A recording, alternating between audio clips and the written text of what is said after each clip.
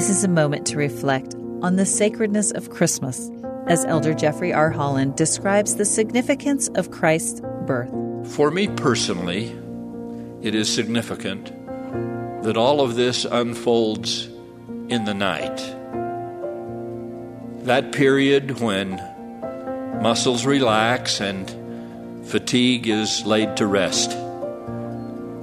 When prayers are said, when revelation is anticipated, and divine beings are most likely to be near. And once a year, night is when children can scarcely close their eyes for the delight that is bubbling within them, knowing tomorrow it will be Christmas. Yes, however difficult our day has been, the sweet dreams of the night can make everything right.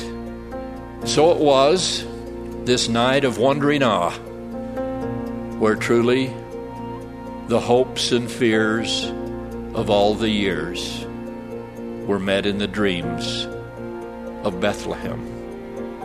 That night, when in the Judean skies the mystic star dispensed its light, a blind man groped in his sleep and dreamed that he had sight. That night, when shepherds heard the song of hosts angelic choiring near, a deaf man stirred in slumber's spell and dreamed that he could hear.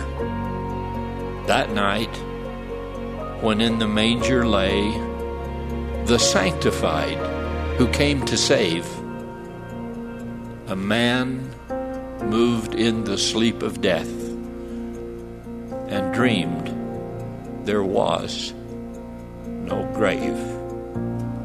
I leave with you as my Christmas gift the dreams of Bethlehem, and I do so in the name of the baby who makes all of those dreams come true, even the Lord Jesus Christ.